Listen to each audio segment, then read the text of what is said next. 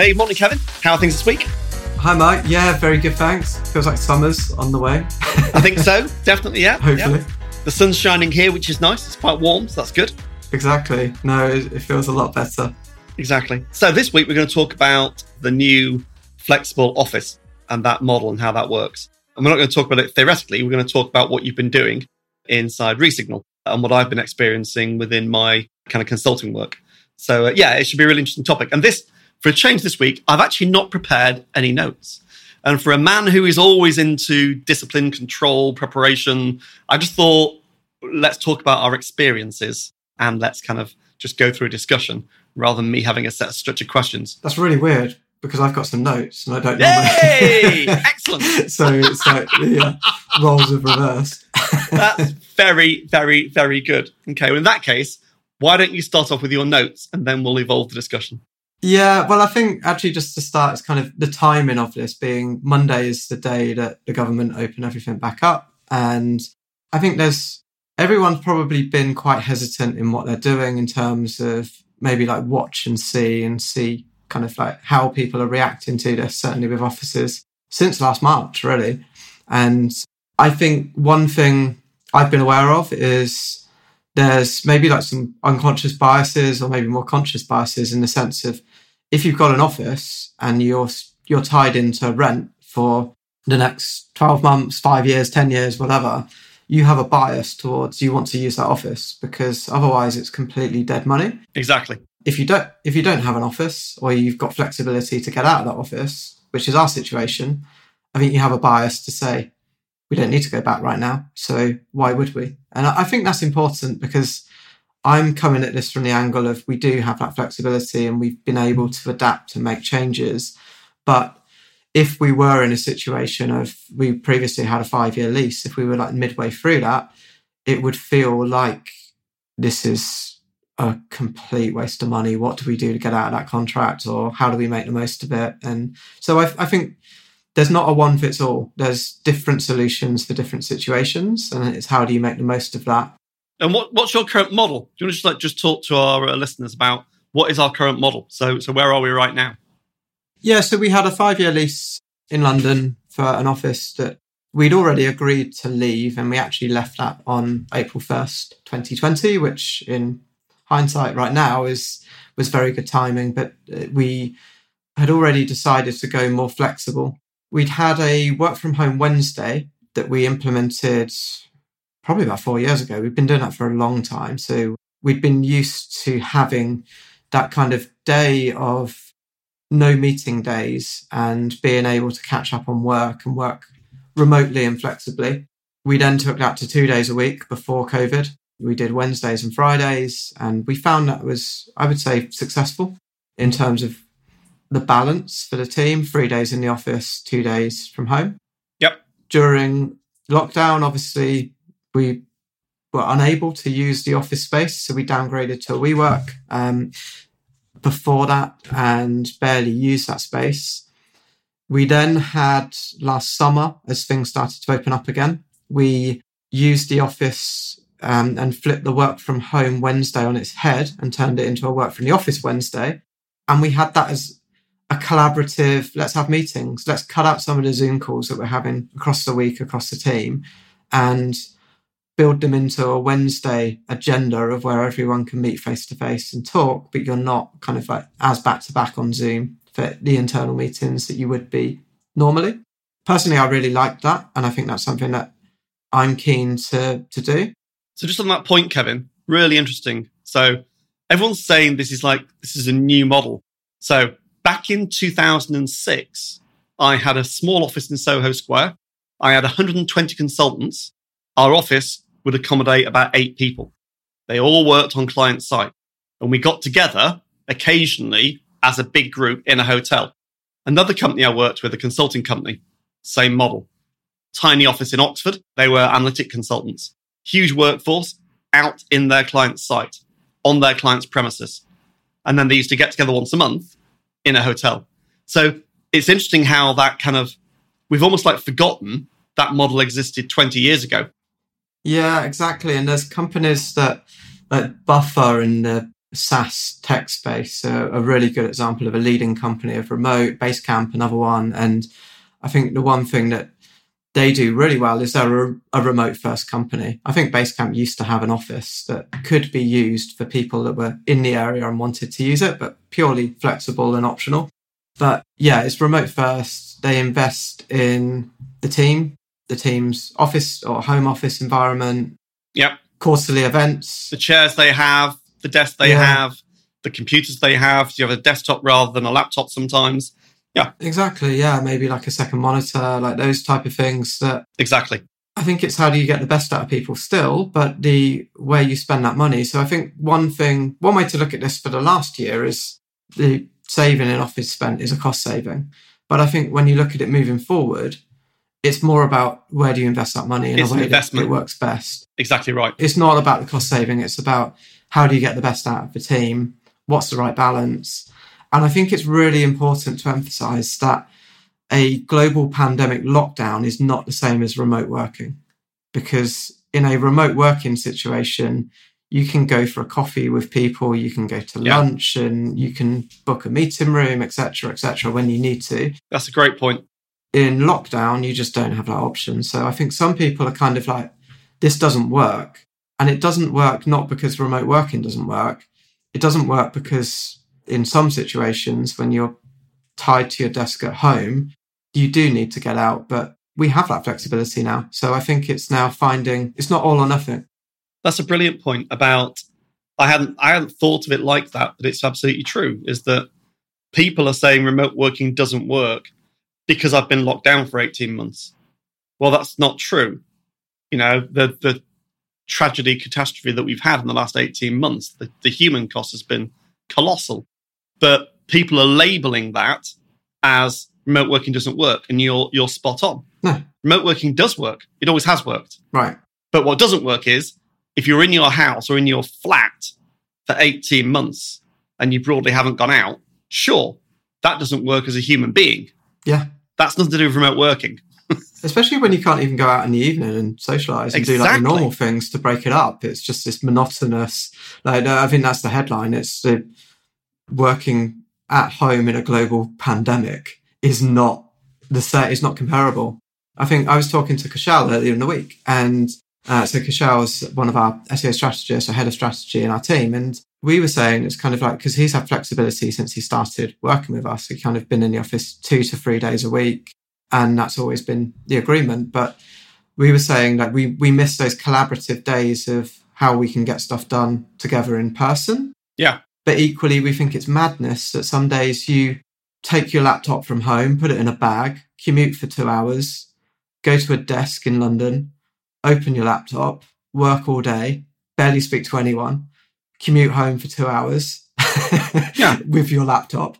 And it's kind of like that just doesn't make any sense. So I think for me, it's now setting that intention of when you go into the office, you go for a reason. And in our case, we have a co-working membership. So for us, I think the plan as things open up is we'll get more co-working memberships for the team, and we'll look to, both as a group and individually, have spaces that people can work from. Maybe we'll expense coffee budget if people prefer to work from coffee shops or they don't have co-working near them. We've recruited people from kind of Manchester, Cornwall, and people that obviously won't be in London day to day, and that's not the agreement. They can be in London if we really need them to be. But yeah, I think it's opened up for us talent that we wouldn't have considered before, which is great.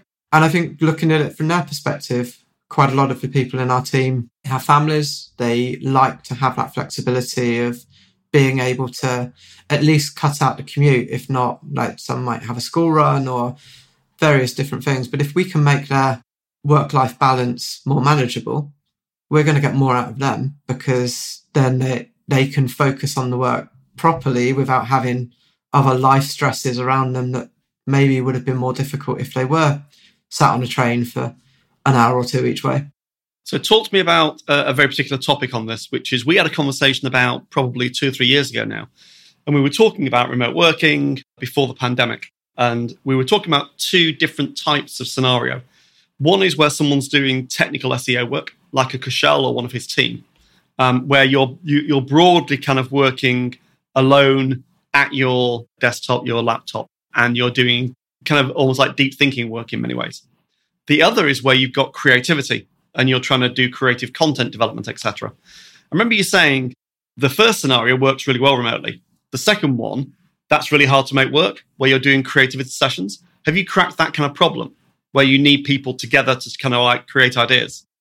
Yeah, I think there's a balance. And I think you can go too far the other way. I definitely find if it's a brainstorm and it's like, let's just chuck everyone in a room and see what comes back. And you just literally throw stuff on the wall. And and then pick the best idea. Sometimes the best idea is still a terrible idea. And I find actually there's certain ways you can make that better. And again, this is different types of people in the way they work. But generally, if you've got some time for individuals to prep and then bring that together, I think you get much more of an output. I think one of the issues we found with that was maybe more freelance. We found that trying to have people who were freelance on the creative side was trickier because they didn't quite have the historical learnings of everything else that we'd done before, our way of working on the creative side for sure. And we just needed a bit more continuity. I think we found in the remote environment, I think we can make that work. But likewise, in SEO, you kind of need an SEO strategist. Sometimes you share ideas with other people for sure. But with creative campaigns, for example, you normally need a designer, a developer, an ideas person, promotional kind of digital PR outreach person, an account manager / project manager to pull it together, maybe a strategist in there as well.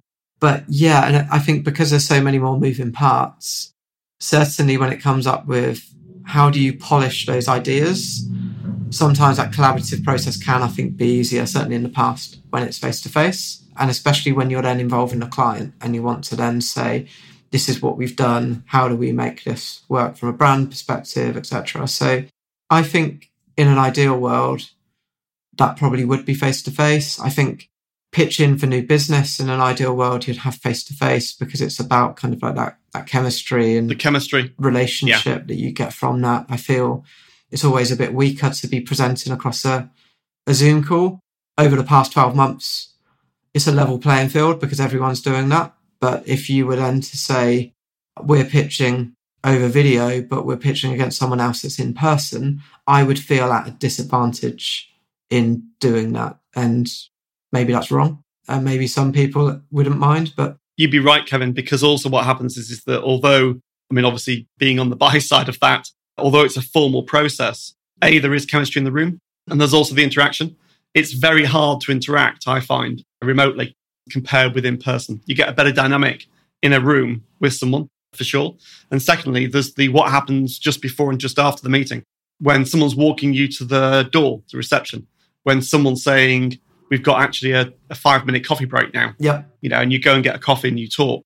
Those moments, and they are moments, they don't make a big difference, but they matter. No, they do. And it's just the personal. And sometimes it's just like, you might notice something in a room and crack a joke, like just something that, again, like makes someone laugh or smile. And it's like, that's the sort of thing that you're not going to win a pitch because of it, but it starts to build that relationship. Again, that's my personal perspective. I know some people will almost certainly disagree that you can do that, but I think maybe it's picking the right organizations. If it's a level playing field and people want a remote agency, so like we've got clients in the US that we haven't met face to face, I'd still like to think over the next year, 2-3 years, we're going to continue to grow within the US without necessarily needing to meet people. Exactly. Although I think the US is a different market because the US, just in terms of land mass, is so big. Quite often for US agencies, they don't meet their clients either because you could be on the East Coast talking to someone that's kind of West Coast or more central, and hopping on a flight isn't always something that would be done even if you're in the same country. Whereas in the UK, I think it's kind of much more, I mean, London agencies typically have London-based clients. So you feel like if it's a 20-minute jump on a tube, then you should make that effort as opposed to get on a call. So yeah, I think it will be interesting to see how that unfolds in terms of what that looks like. I'm already trying to figure out my own calendar. I've been into London 1 to 2 days a week for about the last 6 weeks. And I'm now trying to have more of a schedule of when I come into London. I do it with that intention of I'm there to meet people and to have meetings. No, same here. But I'm definitely not there to sit in a co-working space and focus on knocking out a proposal, because that's what I would do when I'm at home and I can focus on those tasks that need a bit more thinking time. Whereas London is purely, I've commuted in, so I'm going to use this time to see people. And I mean, also just, I think, yes, absolutely. When you go in, it's about you're there to meet people. You're not there to, I mean, you'll be filling half-hour slots in between, but you're there to meet. I'd agree. That makes perfect sense. Do you think it's made us more efficient in business? Yes and no. Yes, I think because you cut out the commute, you can have more calls and you can have meetings, almost certainly. I would challenge if that's a good thing sometimes, because I think sometimes you actually need that thinking space in between. I don't like being back to back for a whole afternoon, certainly not a whole day, but even kind of 3 or 4 calls in a row, and I feel it. So I think you are more efficient. You can get more stuff done, certainly with that lack of commute time. But I also wonder if you're more likely to get burnout as a result of that. And that's not a criticism of remote working. It's just trying to understand and add a bit of a buffer of time into your own schedule. It's completely workable. But I think there is an element of you can be too efficient. And I've always said to you, I think the worst days I've had are the days quite often where it's like, I've done 100 things today, but I can't tell you what I've done that's almost all that important. Whereas if some days it could be, I've done one thing today, but it's the most important thing I'll do all month and I've done it really well. So to me, it's that balance of, again, that deeper working and thinking versus just being efficient because you can. Yeah, I mean, I think my observations are very, very similar, which is we can convince ourselves that we're more efficient because we've saved 3 hours commuting, which is probably the average per person. And you can say, yeah, great, I'm more efficient and I've got a better work-life balance because I can do things at home and slot things in around it. I'd agree with that.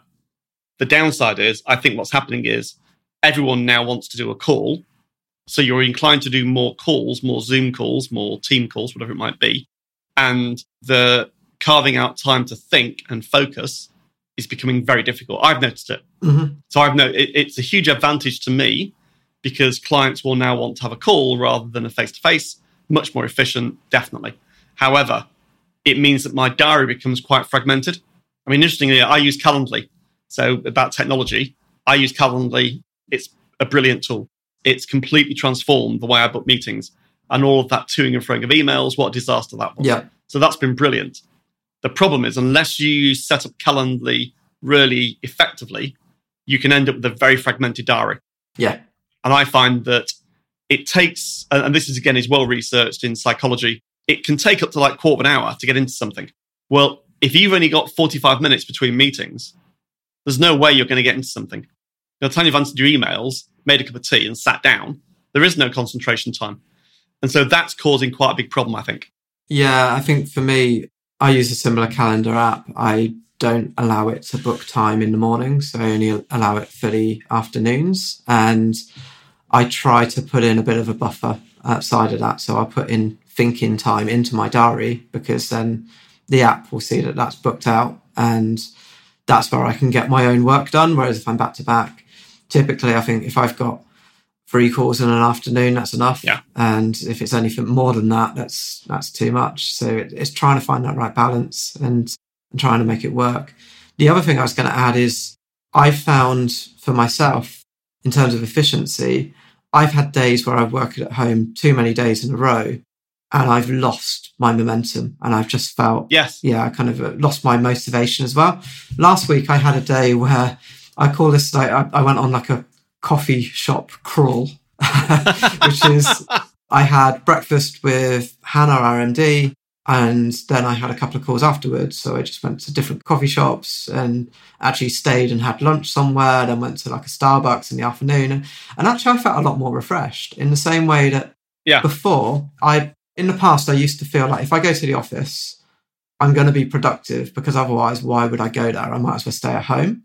And this was similar where it's like, I'm sat in a Starbucks with a cup of tea and I've been here for an hour and a half. So I managed to get a load of proposals prepared. I did a couple of calls, and I felt like I definitely was a lot more productive in that day than I would have been from home.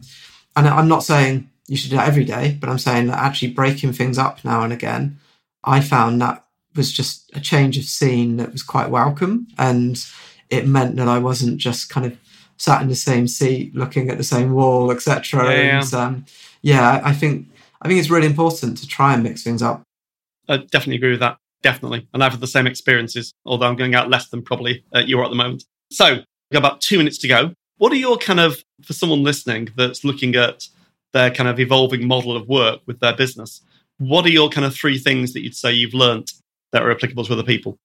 I think you have to be better at kind of having a remote first environment. And for us moving forward, I would see our office is online. It's kind of the Slack channels, the email, Google, etc. It's like you shouldn't learn something new about the company because you're in the office in person. It should be communicated online, remote first. That's certainly our model. And I think that that's really important. And then outside of that, it's that balance of, like I say, this isn't a lockdown situation. You can meet people face to face. And if it's beneficial to do so, I would encourage that you do it. That doesn't necessarily mean you need an office. There's ways around that where you could say you meet on client premises, you book a restaurant, you book a meeting room and a co-working space, but you don't necessarily need a desk that is assigned to you 5 days a week. Yeah. And certainly in our situation where we've got that flexibility, that's what we're opting to do. And I think that's, in terms of what our team wants out of this, I think that's the right balance. They have the option to work face to face. And I'd see that as being an option to use that co-working as much as you would like.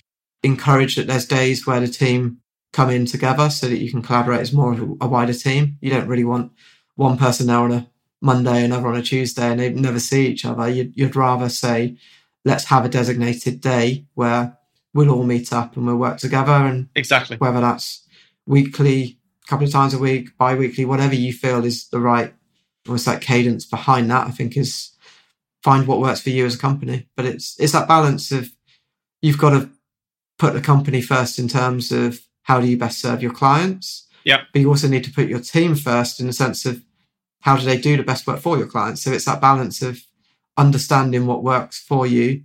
But yeah, I think my biggest single bit of advice is just be open-minded. Base your decision on what works best, not on any preconceived ideas of what may have worked in the past or even what worked or didn't work over the last 12 months, because that's just not a normal situation to compare against the future. Very good point. Very good points. My kind of what I want to add in is something that you said, which I think is really, really important, is don't treat not having an office as a cost saving. See the money that you'd spend on the office as an investment pool, an investment pot to invest in mobile first and remote first. I think that investing in remote first, you won't invest as much as you would in a physical office, but I think you get far more. Yeah, your clients will be happier, your team will be happier, you'll get better results. Invest in things that make people work more effectively remotely. I think that's a great idea. And don't see it as that's now a saving. It needs to be reinvested. That's a very good point. Definitely. Brilliant, Kevin. I really enjoyed that. Really, really good. Thank you. Okay. Yeah, me too. Thanks, bye. All right, talk soon. Cheers. Thanks. Bye.